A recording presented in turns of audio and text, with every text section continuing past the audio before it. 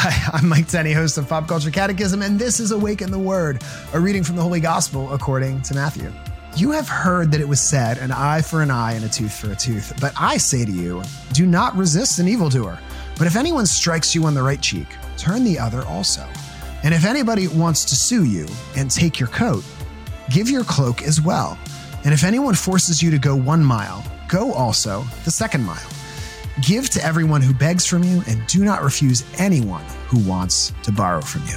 Woo, this is one of those gospel passages that'll get you in trouble. This is that like straight up Jesus fire where it's like, whoa, I don't know if I can if I can handle this, if I can deal with this. This is a radical way of living. Somebody hits you and you turn the other cheek.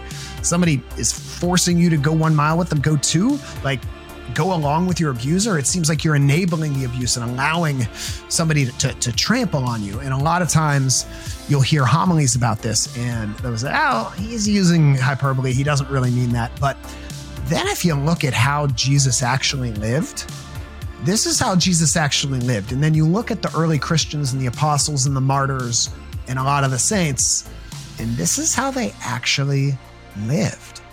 And so, no, I'm not saying you should always let people walk all over you. I think there is a time and a place to stand up, especially for the innocent, especially if you're protecting someone else. And, you know, in our church, we have rules about self-defense and just war that can be justified.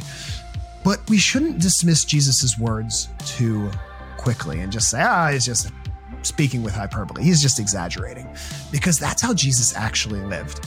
And on my show, Pop Culture Catechism, a lot of times we talk about how the gospel intersects with pop culture. There's a show out right now called Ted Lasso. It's about an American soccer coach, American football coach, plays American football or coaches American football, and he goes to England to coach soccer, or British football as they call it there. And it's all these sophisticated upper crust people in England, and then this like country bumpkin from the United States, and they're all like out to get him. But he actually, in a very Christ-like way, just kind of takes their abuse and keeps loving them. And he actually changes their hearts by his sacrificial love. And it's a very Jesus story. And there's something about when someone mistreats you and you kind of go overboard in your generosity towards them, it really can change hearts. And there's so many stories I've seen like that in my own life and lots of stories through history.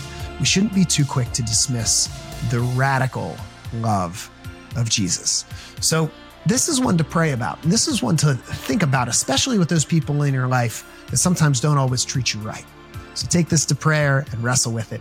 It's challenging words from our Lord. I have been Mike Tenney. This has been Awaken the Word.